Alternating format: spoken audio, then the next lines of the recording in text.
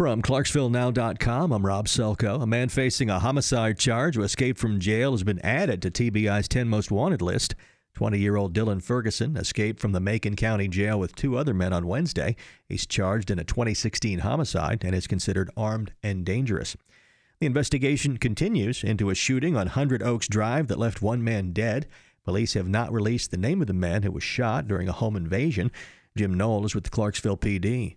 At this point in time, I don't have any specific suspect in mind or vehicles we're looking for. The investigation is ongoing, and we're following some good leads. Anyone with information on the shooting is urged to call police or Crime Stoppers at 931-645-TIPS. House and Senate negotiators have agreed on a defense bill for 2018 that includes a 2.4% pay raise for troops. That news comes the same day as a report from the Associated Press that the expected deployment of hundreds more Army trainers to Afghanistan next year will likely increase U.S. troop totals to almost 16,000. Sunshine today with an afternoon high of 58, then clear, brisk, and cold tonight, low 30. Mostly sunny tomorrow, breezy and cooler, high 47. For Veterans Day, sunshine and some clouds and milder, high 56. I'm meteorologist Joe Lundberg, ESPN Clarksville.